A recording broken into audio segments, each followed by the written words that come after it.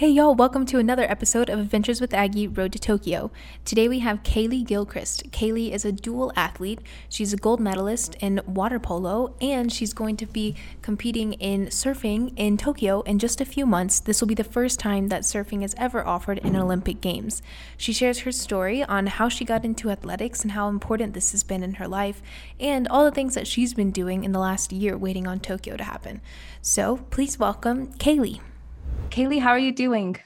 I'm doing well. It's a little chilly in Southern California, which isn't chilly in New York, I'm sure. But yeah, it's December morning. Awesome. Well, I'm so glad you're here. I'm really excited to learn some more about your story and your background and all the awesome things you've done. But just to get started, can you kind of give me some background to maybe what you do and where you're from? Sure. My name's Kaylee Gilchrist. I'm 28 years old from Newport Beach, California, born and raised. And I am a two-sport athlete in water polo and professional surfing. Awesome. Two-sport athlete just sounds so cool. Like, I love hearing that. Great. So let's start with water polo. How did you get into this? I don't know. I hadn't heard of this when I was a little girl, so I'm curious to see how you had gotten into the sport. Yeah, sure. So I was just a tomboy growing up, played every sport imaginable, just wanted to compete with the boys. And in SoCal, water polo is actually a pretty big sport in California in general. So one of my buddies played and they told my parents to sign me up. And I think at age 8 was my first practice. And since then, I've pretty much been hooked. My dad is an Olympic swimmer and swam in 2 Olympic games. And I tried to swim at a young age and just didn't like it. Didn't like to be coached by him or anything, but I slowly but surely got back in the pool and found water polo. Awesome. So when did you realize that you wanted to do this professionally? And I know you did it in college as well. So when kind of did you have that, oh, I really like this, I want to keep going? Yeah, it was kind of interesting. I think I went in waves, waves where I was like, okay, I want to be a professional surfer. I'm done with water polo. And then waves where I was like, no, I want to be an Olympian for water polo. And sure. I remember finding this old school project, and I was actually training for the Olympic Games in Rio and went back and we were like cleaning out the house in this old school project. I was in 8th grade, so I think I was 14 years old. And basically said that I wanted to go to 2 Olympic Games for water polo. So subconsciously, I set that dream and that goal out for me way back when I was 14 years old. And then I think through high school and through my surfing career, I kind of lost that dream. And I think it came full circle. Probably my junior of college, I realized like, wow, okay, maybe I have the skills to do this. Like, let's make that goal happen. Yeah, I think it did. Yeah, 2016, I think it happened. But can you tell me a little bit about this? Just like the road to Rio and then your experience there. Yeah, I mean, it was a dream come true. I think there's a few moments that stick out. And I think the first meeting with my coach that said that I was going to be an Olympian, and then calling my family afterwards and just tears of joy was awesome. And then the opening ceremonies, I think that's like when you pinch yourself and realize your goal is finally happening. You right. Made your dream come true. And then obviously winning the gold medal is just an undescribable feeling. Hugging your teammates, watching the flag raise while you sing your national anthem, and then hugging your family and friends afterwards. That's something that I'll forever cherish. And I think, to be honest, that's why I'm still playing, is to hopefully reach that feeling one more time in Tokyo. Yeah, definitely. I'm so excited. I want to see it happen. But I don't know. I'm kind of curious, like how you transition. I know like you were surfing and doing water polo at the same time, but when did you start surfing? I know like I've never even surfed in my life. I've never done water polo either. So I think that's so cool that you're so good at both of these sports that I've never touched before. But yeah, when did you start surfing?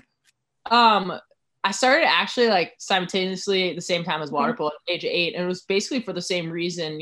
My group of friends, I had a great childhood friend group, and they started to pick it up and wanted to surf, and it slowly just ended up being on the weekends. So that's what I wanted to do. And the weekend warriors started becoming after school, and then slowly but surely before school. And I just progressed kind of the same time as water polo. And I think the recognition really started, my freshman year of high school, when, sponsorships came towards me and I was doing well in contests and got invited to the USA surf team and so on and so forth. So I think it just started out as a fun hobby, which turned into a passion, which is now still a passion, but also a career. Yeah, I think that makes it so much better when like you're just doing it because you really like it and you're like, oh, I can do something with this and make it Yeah. professional, which is awesome. But can you kind of explain? I know I'm not super familiar with it, and I don't know that all of my listeners would be either. Just how surfing competitions work, like what's the scoring situation like? I've watched some, I love watching them, but I can't say I understand everything that's going on. Sure. I mean, I think surfing is really unique in the sense that you're in the environment, an uncontrollable environment. It's Yep. hard. It's not like if you're gymnastics or diving or swimming, that's even water polo, like maybe the refs come in with some unpredictability, but really in surfing, it's crazy. So it's hard to judge, and especially hard to judge if you don't understand the sport. But Right. you usually surf with either 2 or 4 person heats, and the top 1 or 2 people advance. And the way it's judged is your top 2 waves on a 1 to 10 point scale. So a perfect heat would be 20 points. Right. A good heat's anything around 15. And then you can usually make it through heats 10 or above. So that's 2.55 is usually a good goal to set out depending on the conditions. And the way they judge a wave is just kind of difficulty of maneuvers and difficulty sections of the waves. So yeah, that's kind of how it goes. It's crazy. There's a world tour, so that's what everyone hopes to get on. And there's usually 10 contests a year. And at the end of the 10 contests, there's a world championship is crowned. But to get on that, it's only 17 women and 34 men. So to qualify for that, you have to do a world qualifying series. And that's just contests around the world. Waves usually aren't as good. And that's what I compete on, is the world qualifying series. And then the top 5 or top 15 for men, top 5 for girls will eventually make it onto the championship tour the following year. So there's about 2 tours that you're competing on, trying to get to the elite tour, which is what in the World Surf League they call the dream tour, because you're just traveling around the world surfing amazing waves, and they go during the season, and you have about a 2-week waiting period. So you're bound to get some good waves for some contests. Yeah, that's awesome. I want to watch again. I feel like now that I understand some more things, I could maybe understand surfing that I'm seeing on TV a little bit better. And then it gets technical, like there's a priority system, and then so heat strategy gets involved. But as a beginner, just know top 2 waves count, and you want to get a 10. Awesome. Cool. So how did the opportunity with USA Surfing come about? Like, what was that like? Did they had seen what you had done? They reached out to you. I guess, how did you form that relationship? Yeah, it was actually a kind of a funny story. So when you're an amateur, you surf in these National Scholastic Surfing Association, the NSSA, and the WSA Prime. And they're really fun events. There's a season basically like September through May, and there's just little contests up and down your region. So at a young age, I was traveling to San Diego or up to Santa Cruz to surf. And then if you qualify for nationals, you get to surf in the nationals event, which is, the most prestigious amateur event, hosted usually in June. So I was getting some decent results in the NSSA. So I get a phone call, and it's Peter Townend, who's a legend of the sport. He's from Australia. And at the time he was the USA surf team head coach. And we don't even have a house phone anymore, but it was a voicemail, and my mom played it, and she's like, I think you should go down. He invited me to tryouts in Huntington Beach, just up the road from my house. And I didn't want to. I was kind of shy at the age. I wasn't like, now I'm way more social, but I was like, I don't want to go out of my comfort zone. And my mom was like, no, go. So it was a 2-day event. Didn't really know what was happening, or I didn't think I understood how big it was, which maybe it might have helped me in the long run, but I actually surfed well. He's invited us to the dinner to wrap it up. And, 2 days later, I was on the USA surf team. A week later, I was flying to Portugal to surf in the ISA World Junior Surfing Games. And so It was just like a whirlwind event. I was 14 years old, placed 19th my first year. And then I went from 19th to a 13th to 9th. My last year, I got top 10 in the world. So I'm really fortunate for USA Surfing and everything that they've given me and the opportunities that they give me. And I'm still to this day affiliated with them, and I'm on the board for USA Surfing. So I get to cheer them on in a different way now. Yeah, that's a quick turnaround for a 14-year-old on the plane to Portugal right then. Wow. What's happening? Yeah. I don't know how I would have handled that as a 14-year-old, but that's awesome. So have worked out pretty well, considering where you are now. But let's kind of transition into Tokyo. So this is the first time that surfing's in the Olympics, correct? Yes. Yeah. So Why do you think this wasn't added earlier? I honestly didn't know it wasn't in the Olympics, but why do you think this is the year? I don't know. It's pretty crazy. So the head of the ISA, the International Surfing Association, is Fernando Aguera, and he would always have these opening ceremonies at the contests that I surfed in, the ISA World Juniors. And he always said, one day this will be an Olympic sport, one day. And to be honest, I never really saw it in my, saw that it would happen in my lifetime, maybe, especially not my competitive surfing lifetime. Sure. And I just think there was such a divide in extreme sports, so to call, than the classic sports, that I don't think anyone saw or had the vision he had to happen so quickly. But the Olympics are expanding.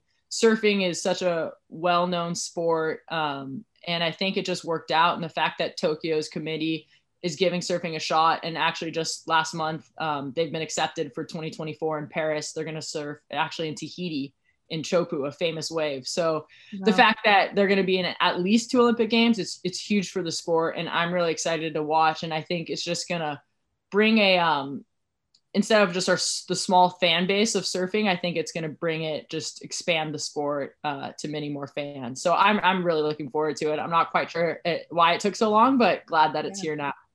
Yeah, definitely. I think when I was reading about this before talking with you, I was thinking probably it was the matter of location, I guess. Like when you think of Paris, like where do you surf in Paris? Yeah, that's not really an option, but that's cool to see that it'll be somewhere else. But yeah, that's so cool. Cool. Well, I'm curious about like this past year that you've had, everybody's had, right? Kind of just sitting on hold. So how have you used this last year to prep and get ready for Tokyo 2021? Yeah, I mean, if you look at a timeline with my personal story, I think my year even started sooner in July of 2019. We won world champs down in South Korea, Gwangju. Awesome win versus Spain, who's a huge rival of ours. And we went out to celebrate. And the last night of big events is always so fun. You get to go blow off steam. You get to go hang out with, a lot of other national team members or college teammates or professional teammates. So you're all friends. The community is really tight knit. So we were celebrating, about to fly home. And I was on top of a balcony and it collapsed. And I got really badly injured to my lower left leg. It was just craziness was happening. Had to get, carried out. Ambulance came, went into surgery in a foreign country, and woke up. And I just kind of didn't really know what happened. But the doctors, I remember saying right when I woke up that I was millimeters away from my nerve, which is essentially millimeters away from not having a functioning foot again. So when I heard that a full recovery was possible, my mind just shifted. It was like, okay, it's on. Like, what can we do to make Tokyo at the time 2020? Like, I had less than a year to recover. So my recovery process was just insane. My hours I was putting in were, 5 a.m. to 6 p.m. every day. And I think when the Olympics got postponed, I was able to compete in some tournaments and start playing with the team again. And I was back probably for about 3 or 4 months before the Olympics were postponed in March. But I think looking back at it now, I didn't even know how burnt out I was until that postponement happened, and until I got to take some time to reflect and some time to just decompress. And I was just so burnt out from the hours putting in and the grind that comes with trying to win a gold medal, that hindsight may be the best thing for me with this postponement. I was also dealing with some mental and psychological trauma from the event that I pushed away because I was so focused on the physical, that this time allowed me to seek help and talk to therapists and dive deeper into the trauma from that night. So I'm actually really fortunate. I know a lot of people have different opinions or views or times that have happened during this crazy year, but I'm looking forward to I'm really excited for that reset that I had, and looking forward to push for the next, 6 or 7 months and hopefully be down in Tokyo. Yeah, definitely. I think this past year, if anything, people have just noticed that they needed that mental break. And it's great that you got the physical recovery and the mental recovery. Despite the current circumstances and all the craziness that's going on. Yeah. But yeah, so how has training been going for you? Like, I don't know. I don't know if like surfing shuts down with COVID. I don't think so. But yeah, I've heard lots of crazy stories about athletes training and like lifting microwaves instead of weights. And no, I think surfing was like my biggest outlet during everything. You know, when we went to the harsh lockdowns in March and we stopped as a team, I think like March 20th, I got to surf every day. I know some places closed beaches and didn't allow surfing, but unfortunately, Newport did. So I was surfing every single day. Got pretty creative, made like a little home gym in the early days of quarantine, but we actually started back up as a team June 1st.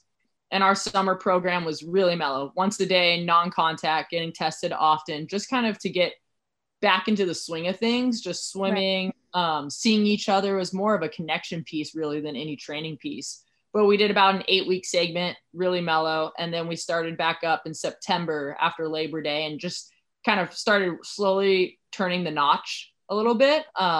Still, it's a non-contact test day is one practice a day. Get our results back hopefully that afternoon. So the following day we can do a double day lift and play some water polo, and then goes back to a non-contact testing day and so on and so forth. And I think what we've learned as a team is just that we have to be adaptable. Like we joke as a team, TBD, to be determined. And that's basically our whole schedule for the next 8 months or so. But we actually had 2 weeks off for Christmas. We start back up next Monday and we're going back into our full old school schedule. So double days, 6 days a week. Of course, we have to be a lot of bit just aware and safe with our protocols, but they've been implemented greatly by our trainer and our doctor. So there'll still be some non-contact testing days. We'll test often, but we're just have to kind of ramp up the notch, so to say, and get back into the swing of things if we want to be on the top.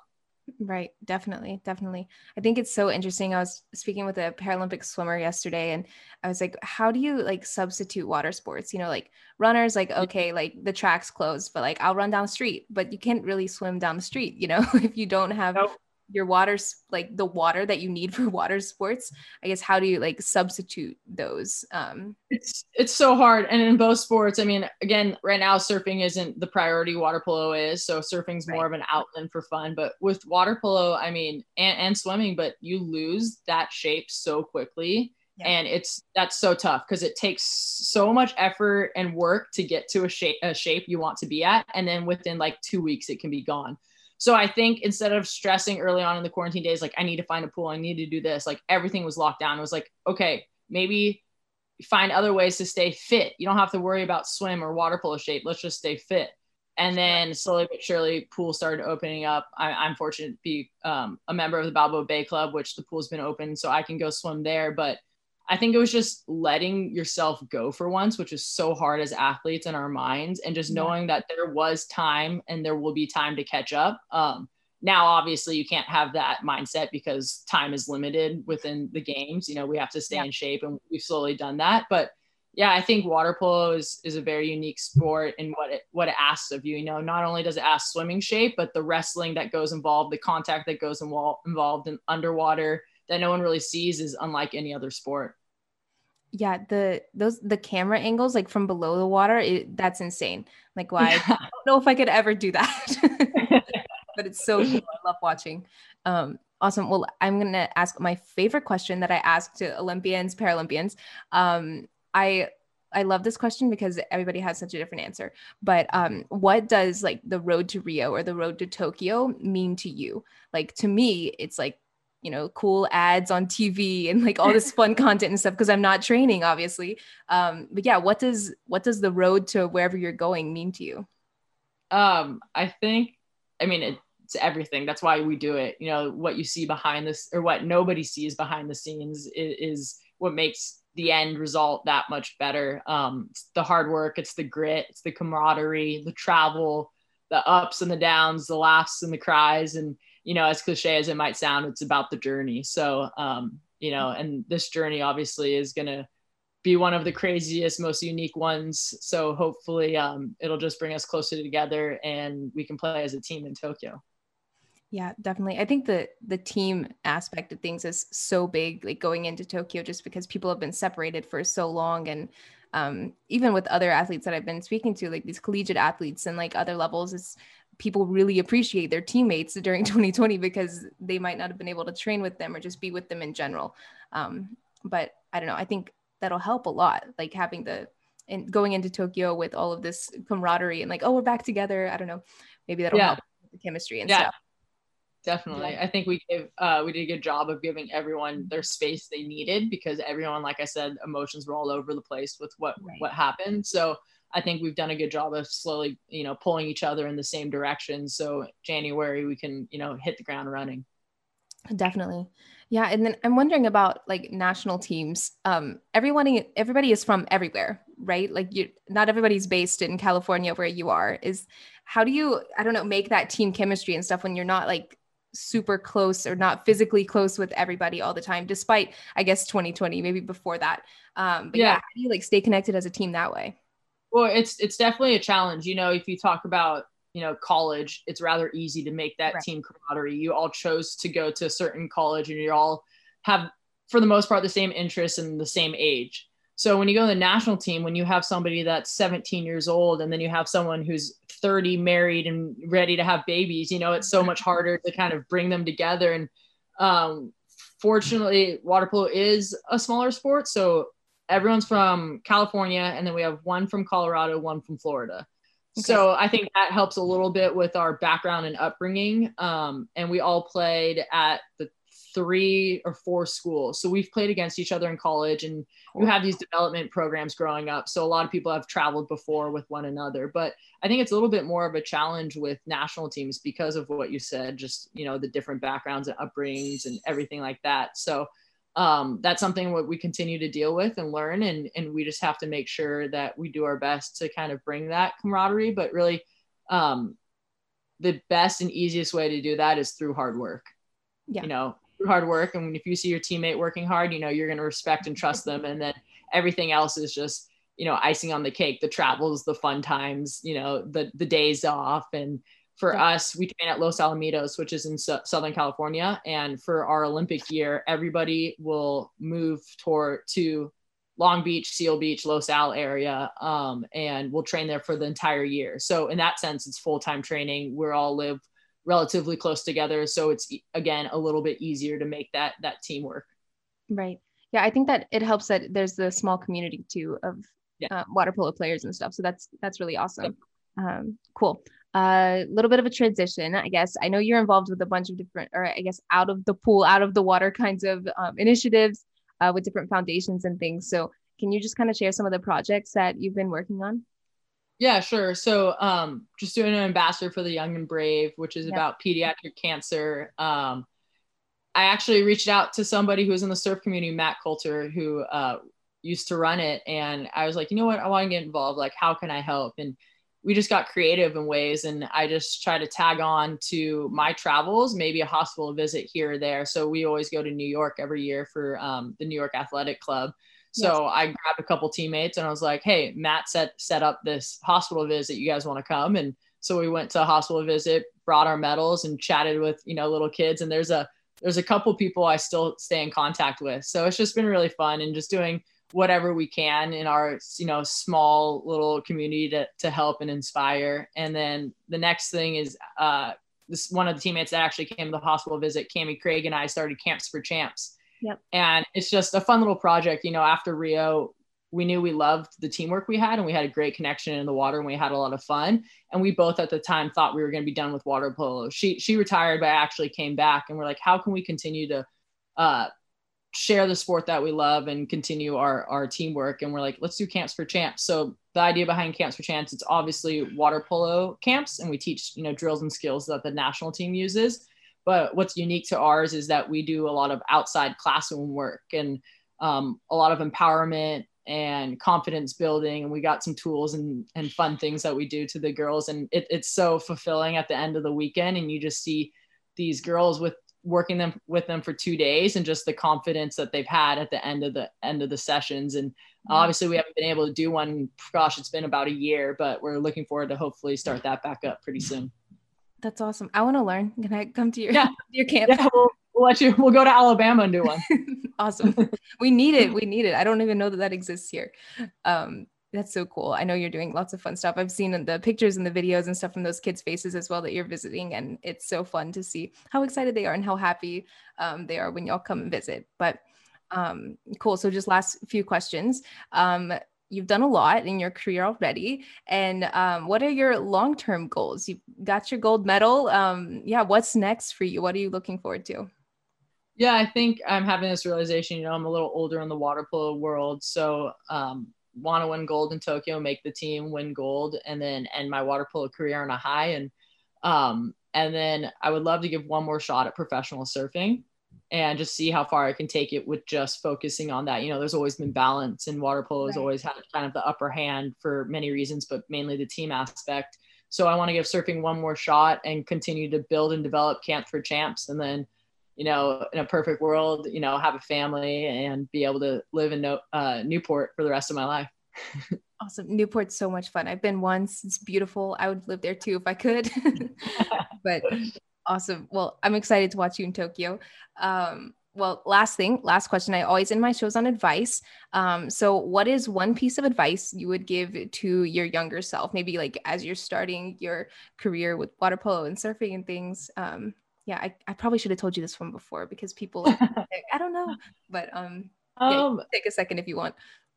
I think, I mean, this may seem cliche with how everything's gone, but after my injury and then especially with this year, I think the most important thing that I've learned is just to be present and to just enjoy the little things. And I think that's something that we've all been taught this year, which is great. And just to continue that awareness moving forward. And, you know, if I was a little kid, I was all over the place. It was like, surf in the morning, go to water polo practice, rush to surfing again, go to water polo practice. Like my schedule was insane. And just every once in a while, I'll take a breath and make sure you're in the present, you know, essentially living the dream. Definitely. Yeah, that's great advice. I think younger Kaylee would appreciate it. Awesome. Well, this was great. I know I learned so much about both water polo, your career, surfing and everything. But thank you so much for speaking with me. Thank you. I wish you the best of luck. Thanks. Kaylee has such an awesome story, and I'm so excited that she was able to share it with us on Adventures with Aggie Road to Tokyo. Next, we have our last episode of Road to Tokyo series. We have Jamal Hill. Jamal is a para swimmer, and he's competing in Tokyo in just a few months, so I'm super excited to share his story. He's also done some really cool things out of the pool with a foundation and teaching kids how to swim. So stay tuned for our last episode of Adventures with Aggie Road to Tokyo, coming next Monday.